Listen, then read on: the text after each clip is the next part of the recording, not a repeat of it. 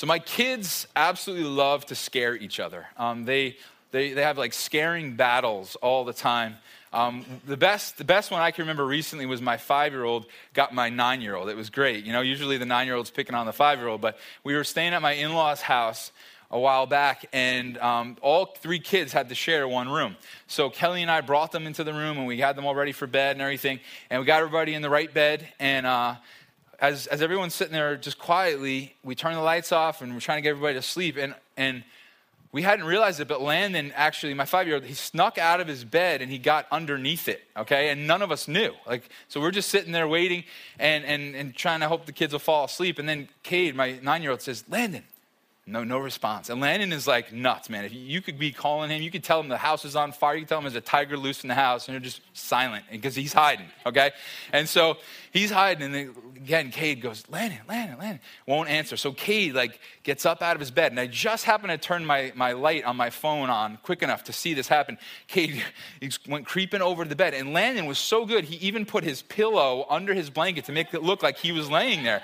And so Cade, my 9-year-old, goes creeping up. He's like, Landon! And Landon comes flying out of the bottom, and Cade just cowered and went flying back into a pile on the floor. And we just all lost it. It was great. Now, I think the scaring battles are kind of my fault, because when Cade was just 2 years old, me and him were home chilling, and Kelly was out, and she was shopping, and I heard her come home, and so I said, Cade, let's get in the closet and scare the life out of mommy, you know?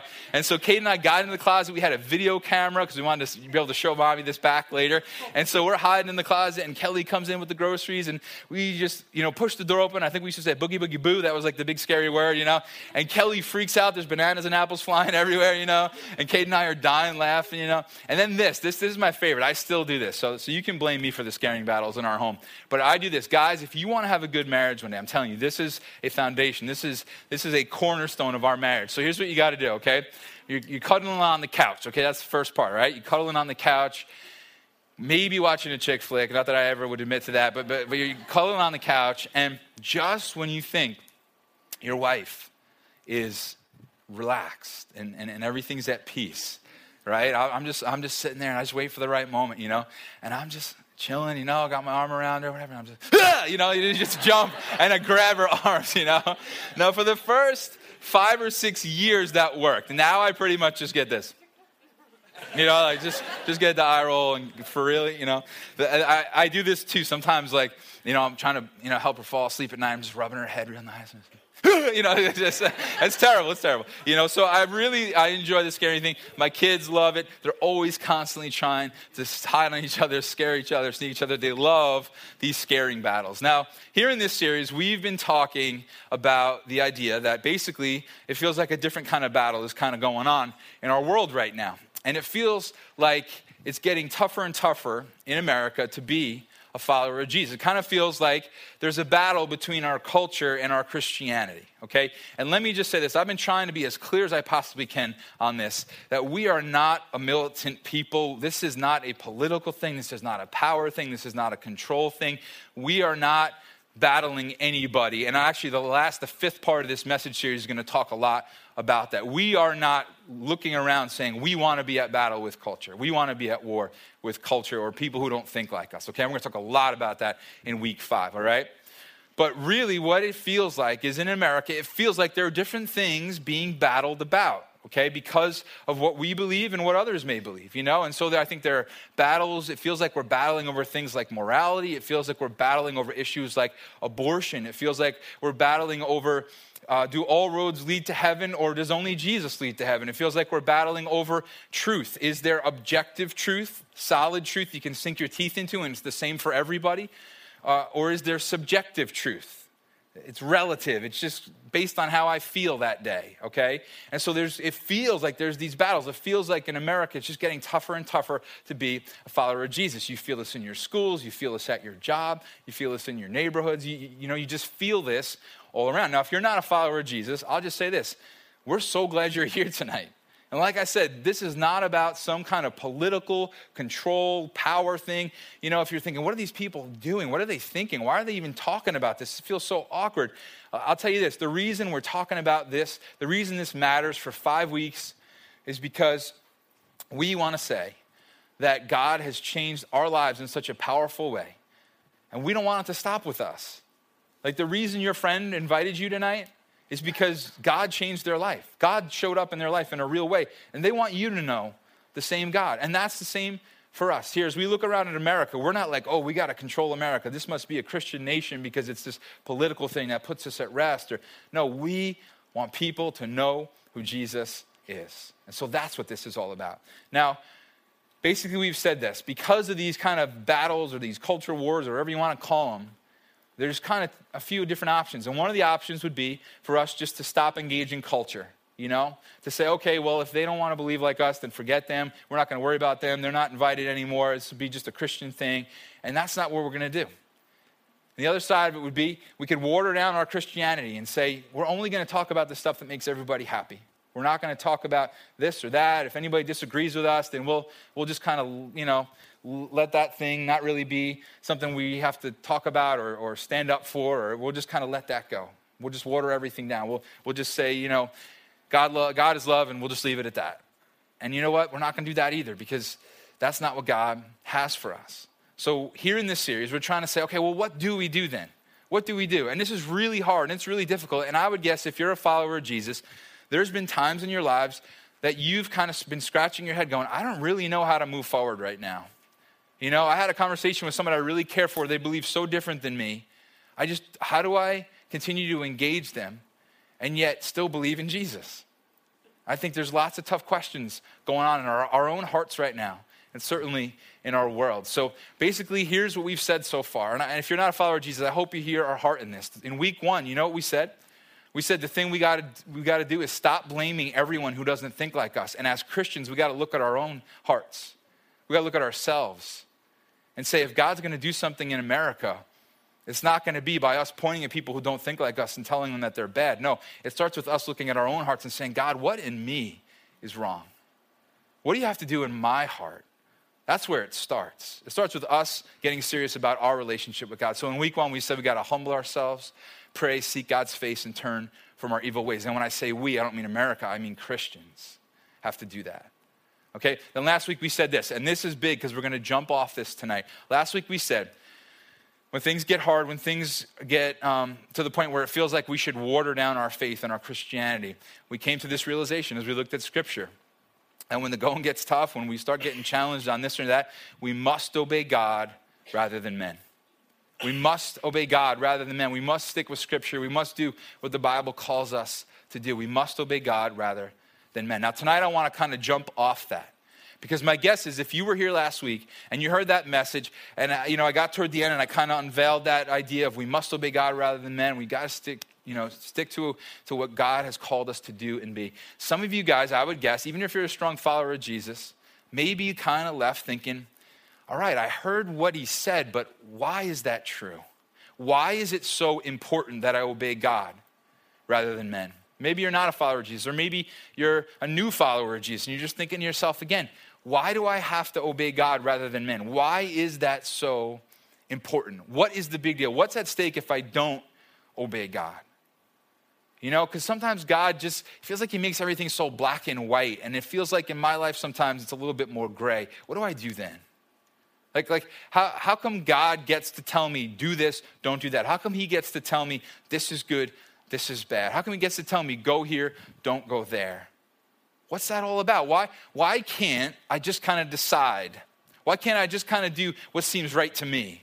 And it gets back to that whole idea of being a subjective thing, a relative thing. Like, all right, if it works for me, I'll do it. But if something else works for you, then you do it. If Jesus works for me, then great. But if somebody else works for you, then go for it. Why can't it just be like that? Or if sleeping with my girlfriend works for me, but doesn't work for you, then all right, so we'll both go and just do our own thing then and not worry about what God has to say. Why can't that work? Well, tonight we're going to really see why that can't work.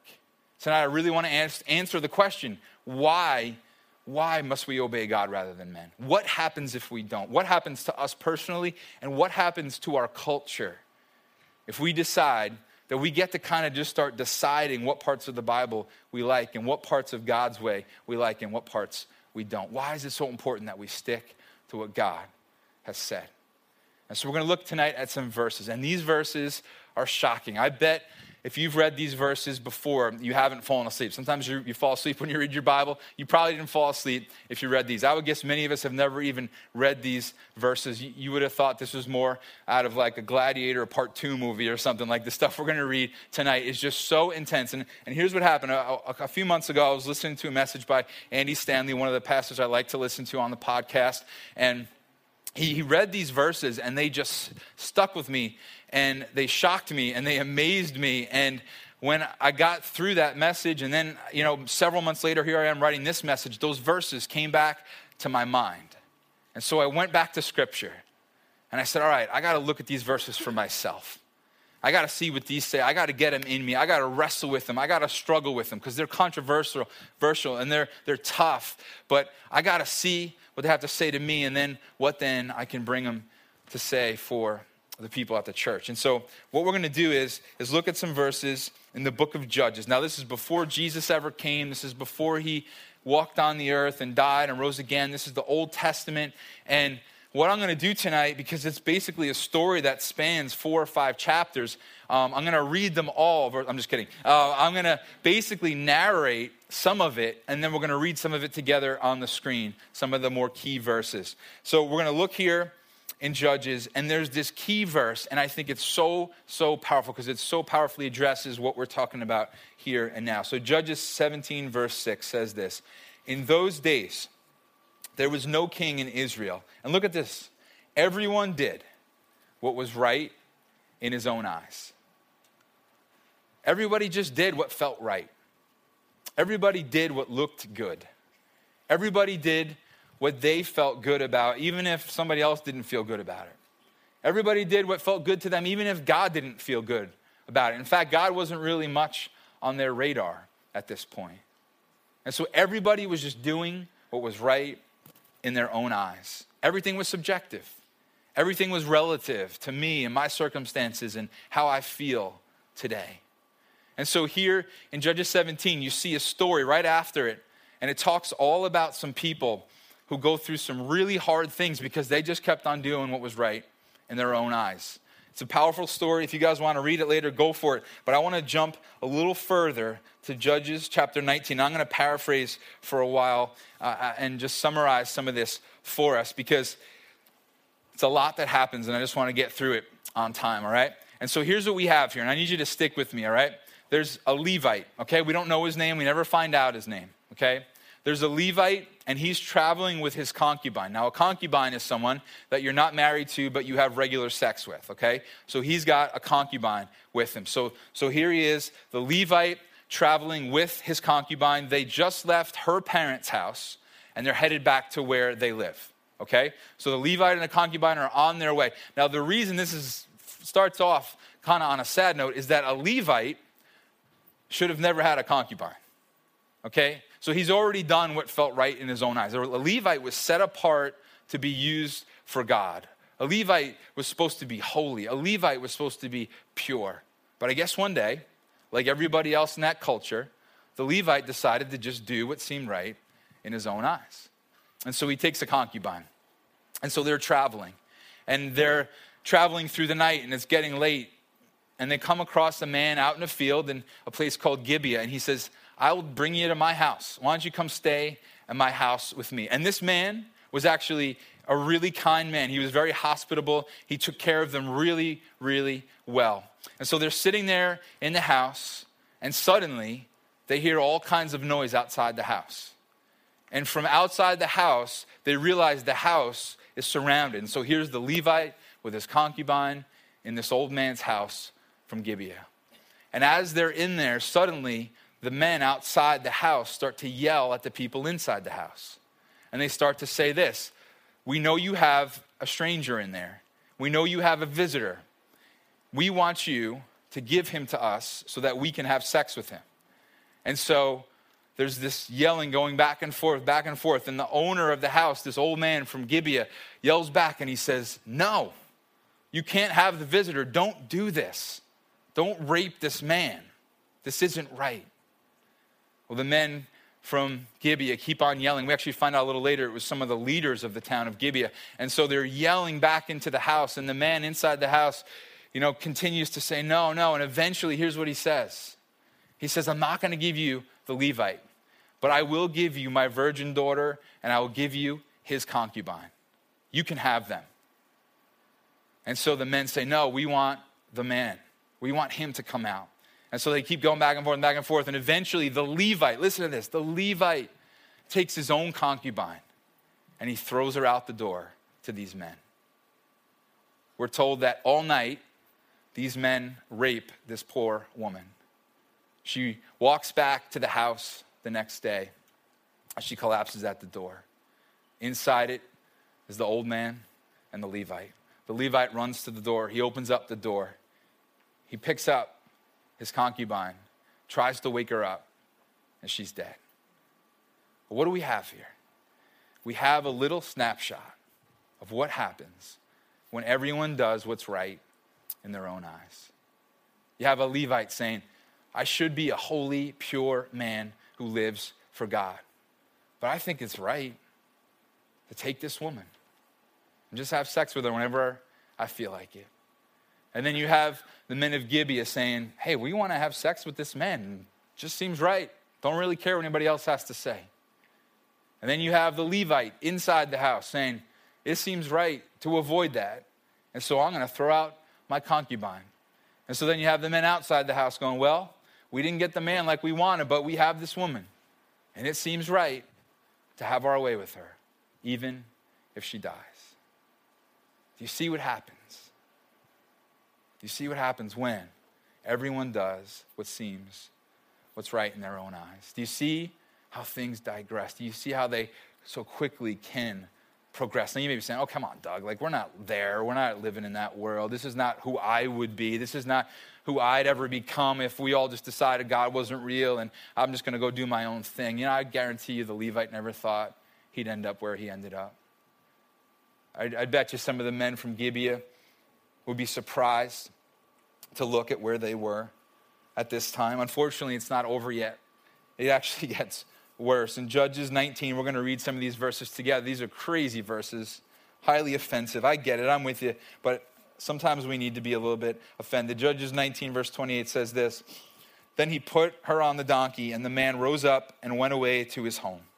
And when he entered his house, he took a knife, and taking a hold of his concubine, he divided her limb by limb into 12 pieces and sent her throughout all the territory of Israel.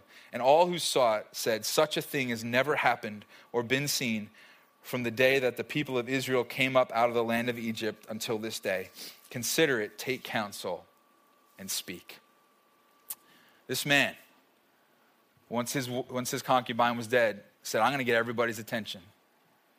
I'm going to get everybody's attention. I'm going to cut her up into pieces and send her to all the tribes of Israel. And let me help you just understand what this all kind of felt like. Okay, so kind of like America has all these states. Well, Israel had all these tribes. Okay? And one of the tribes was named Benjamin. And in Benjamin was Gibeah, the place that all this stuff happened. Okay? So you have America, you have all the states, and let's say New York, you have, say, Wisconsin, all right?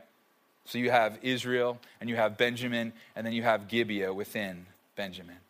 And so all the other tribes get together besides Benjamin, and they've received these different parts of this woman's body, and they're saying, how did this happen? How could this have happened? How could people of Israel have gotten to a place where their hearts would be so evil to do such a thing? And so they get the Levite. And let's read in chapter 20, verse 4 says this. And the Levite, the husband of the woman who was murdered, answered them and said, I came to Gibeah that belongs to Benjamin, I and my concubine to spend the night. And the leaders of Gibeah rose against me and surrounded the house against me by night. They meant to kill me, and they violated my concubine, and she is dead. So I took hold of my concubine and cut her in pieces and sent her throughout all the country of the inheritance of Israel. For they've committed abomination and outrage in Israel. So Israel, hearing this, gathered their troops, and they went to the tribe of Benjamin. It'd be like everybody coming into New York. All the other states coming with their army to find out what happened. And they go to the tribe of Benjamin and they say, hey, this is what happened in Gibeah. Give us the men that did it. It'd be like the people going to the state of New York and saying, hey, this happened in Wisconsin. Give us the people that did this. And so the tribe of Benjamin says, no, we're not going to give you those people. And so a civil war starts. And Israel is now battling against its own. It would be like all the states coming against New York because of what happened in Wisconsin. And so there's this war. There's this battle because everyone was doing what seemed right in their own eyes. A few days later, tens of thousands of Israelites are dead. Gibeah and Benjamin are burned and gone. You're thinking, man, I'm glad I came to church tonight. What an awesome, uplifting message. I'm glad I invited my friend, right? You know what? This is what happens when everyone does what's right in their own eyes. Unfortunately, we're not even done yet. Israelites, after this is done, after the Benjamites and the Gibeah, after Benjamin and Gibeah are destroyed, the Israelites, they're all together and they start thinking, you know, we feel bad for some of the people from Benjamin that survived. You see, what happened was about 400 people that were fighting in the war from Benjamin, they took off. They just ran from the battle and they survived, 400 men. And so the Israelites are thinking about those 400 men. They start feeling bad for them. They just wiped out all their people. They wiped out their entire families and burned their homes and everything. And suddenly they're feeling bad for them. And they say, you know what? These poor 400 men don't have wives now. What are we going to do? How could we get them wives? Now listen to this train of thought. This is so messed up. You ready? They think to themselves, wait a minute. When we went to war against them, there was an entire area that didn't come and fight with us against them. Okay? So the Israelites are thinking, we went to attack Benjamin. This whole part of Israel didn't come with us. And so what we should do is, let's go kill all them now, and let's take the virgins and give those to the men of Benjamin. So because these people didn't fight with them against these people, they're now going to go kill these people because they feel bad for these people now. And they're going to give them their virgins. And so they go ahead and they do that and they wipe out all the people who are not virgins and they give the virgins to the Benjamite men that survive. And they realize they don't have enough. And so they realize there's another place called Shiloh. And they say, you know what, let's go to Shiloh. And basically let's just kidnap a bunch of virgins and we'll give them to Benjamin. And so now they go off and they do that. They get the wives, they give them to the men from from the tribe of Benjamin, and there they are. And so you got kidnapping, murder, rape, forced marriage, all because everyone was doing what seemed right in their own eyes. Everything was subjective. Everything was relative. There was no pulse, you know? There was no moral pulse. There was no worry about what anybody thought or any standard or what God thought. I mean, just think about it. How many times throughout the process, if someone had just stopped and asked God, what should I do right now? If the Levite had just stopped. If maybe the man from Gibeah had stopped. If certainly the nation of Israel had stopped. If the tribe of Benjamin had stopped and just sought God and said, God, what's your way? After the war, if the Israelite tribes had, instead of going and slaughtering a bunch of other people and giving those virgins to this tribe now, if they had just stopped and said, God, what do you have for us? What's your standard? What's good to you? What seems pure to you? What seems right to you? But instead, what happens? They do what seems right in their own eyes, and everything gets broken.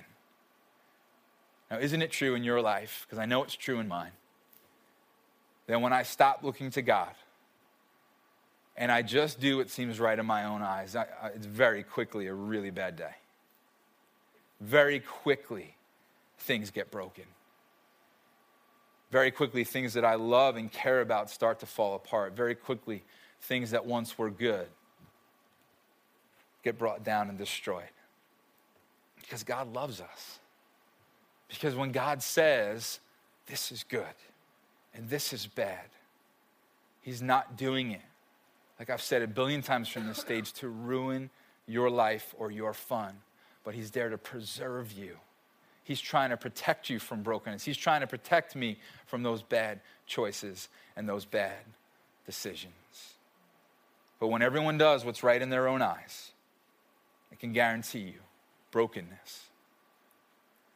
Now, some of you guys are objecting and you're thinking, this is why I don't like the Bible, because of a story like that. I mean, that's messed up. I don't like God because of a story like that. Well, let me help you out with this, okay?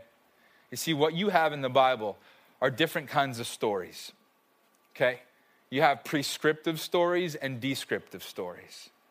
A prescriptive story is when the story is something that you should do. It's like when a doctor prescribes you medicine, says, hey, this will be good for you.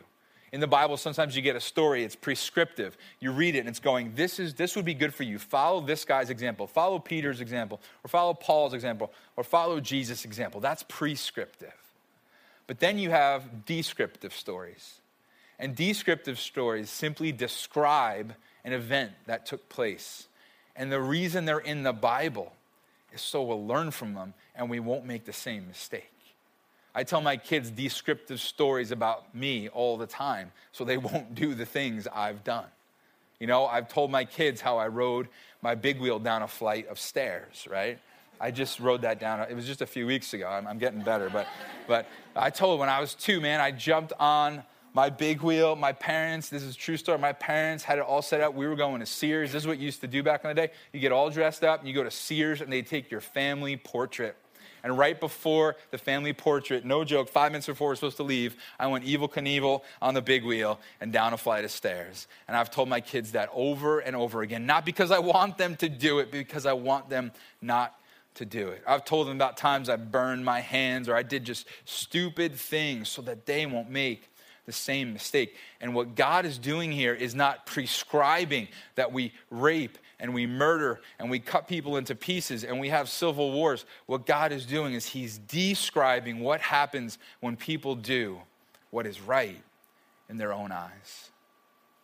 When they take their eyes off of him. When a nation takes its eyes off of him. When God's people, when his church takes their eyes off of him and starts looking at what God's word may say. And saying, well, I don't know if that feels right anymore. That was 2,000 years ago, man. That was 5,000 years ago that was written. I mean, come on. Are we really still going to live that way? I can just tell you, and I'm not a fortune teller. I'm not a prophet, but I can just tell you that the more the church, Jesus followers, Jesus people, take our eyes off of him, the more we subject ourselves to what feels right in our own eyes, the more broken we and our church and our nation will become. God put this in here to show us that. God warned us. God has it in here because he loves us. And in the same way, I try to warn my kids. I think God's trying to warn you and I tonight. Say, don't do what seems right in your own eyes. I mean, again, take 30 seconds to think back to the last time you did that.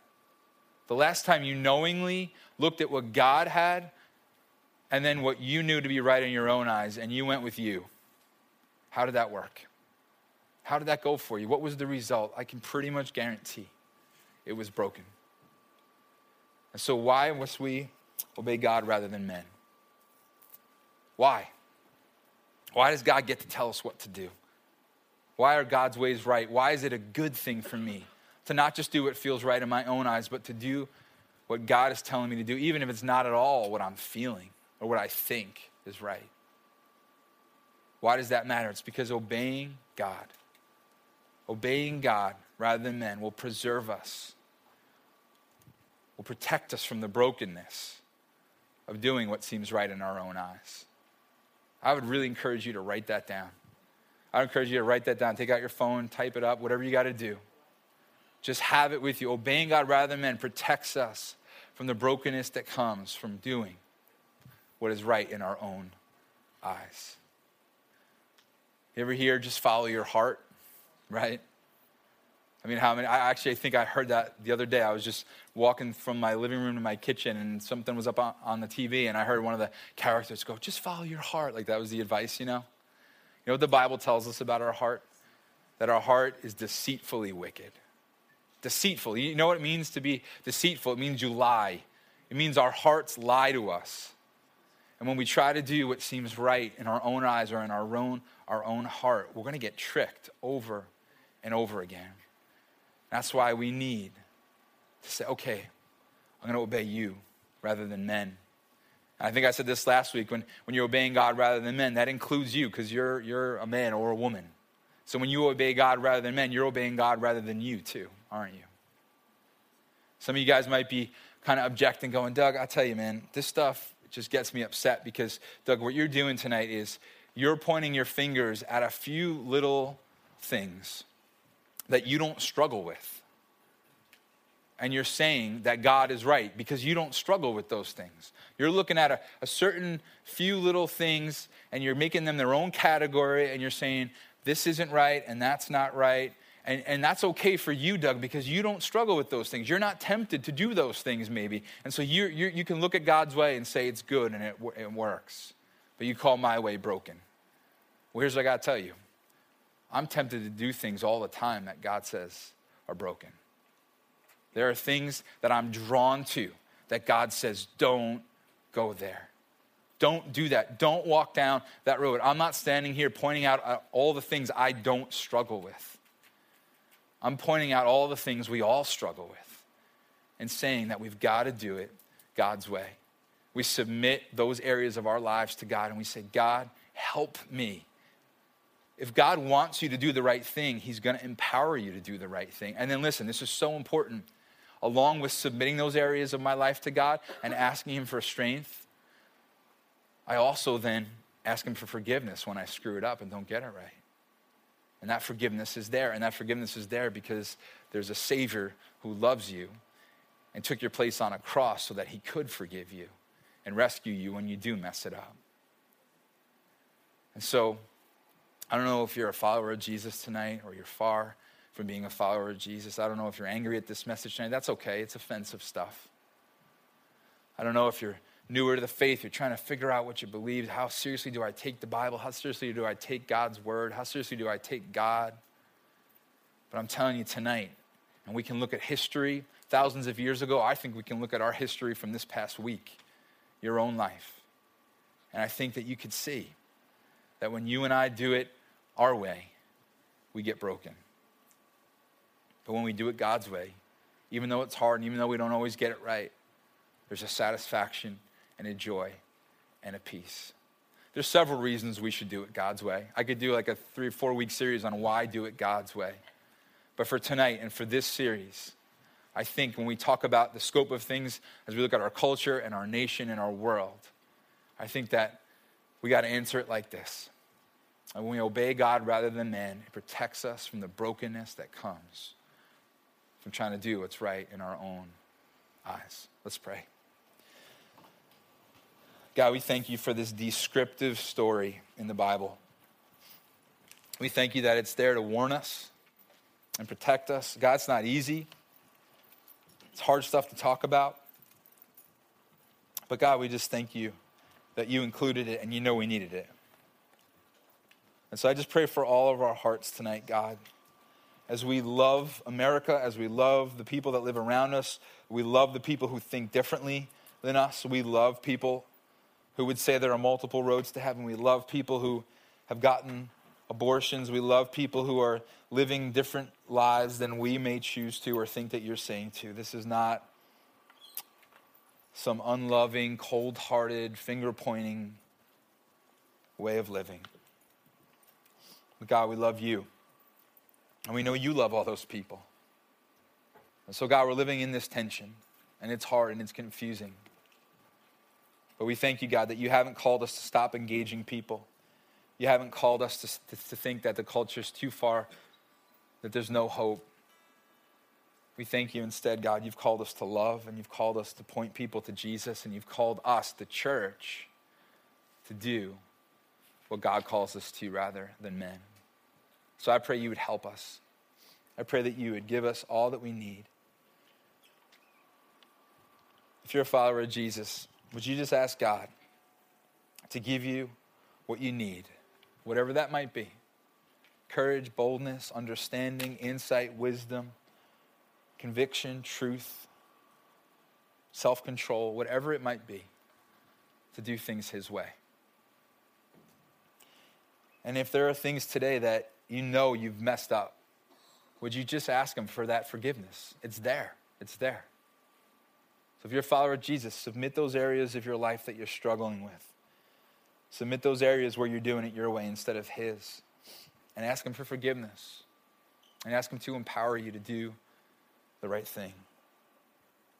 And if you're not a follower of Jesus, I talked about the fact that when I screw up, I can go to my God for forgiveness. I can look to Jesus and ask him to cleanse me and remove the stain of my sin. Because I sin. I am a Christian. I've been a Christian. I'm going to be 36 this week. You know what? I've been a Christian for most of those years of my life, and I still sin. I still get stuff wrong. I still look at God's way, and there are times I choose to not do it. And I need his forgiveness daily. And you have a God that loves you, and you have a God that wants you like you are tonight, right now. He's not saying, you know what, go clean up your life and come back and act like a Christian and then I'll take you. He wants you like you are right now. And he'll begin to give you the grace to do things his way, little by little. And so if you want a relationship with this God, I would encourage you to pray something like this. Jesus, thank you for dying in my place. Thank you for loving me and forgiving me. Help me to see how real you are. And I thank you for your incredible gift of love and salvation. In your name I pray. Amen. I just want to encourage you guys. This is a hard series. It's going to get easier. And we're not done yet. Some of you guys might feel like, yeah, but what about this and what about that? And I'm happy to talk with you guys. If you have questions or comments or whatever, you disagree with me, that's cool, man. I would love to talk. But there's 2 more weeks to go. And it's going to be much more encouraging than it was tonight. And some of you maybe have been leaving here going, okay, Doug, sounds great. Obey God rather than men. I am scared to death to do that. I don't know how to do that. I don't know how to stand up for Jesus right now. I'm petrified. I'm terrified. I'm confused. I don't know how to stand for what God stands for and yet still be loving. I don't know how to do that. And so the next 2 weeks, we're going to talk about those things. And so hang in there. Stick with me, and I believe that God can really use us to bring the change he wants to in this culture.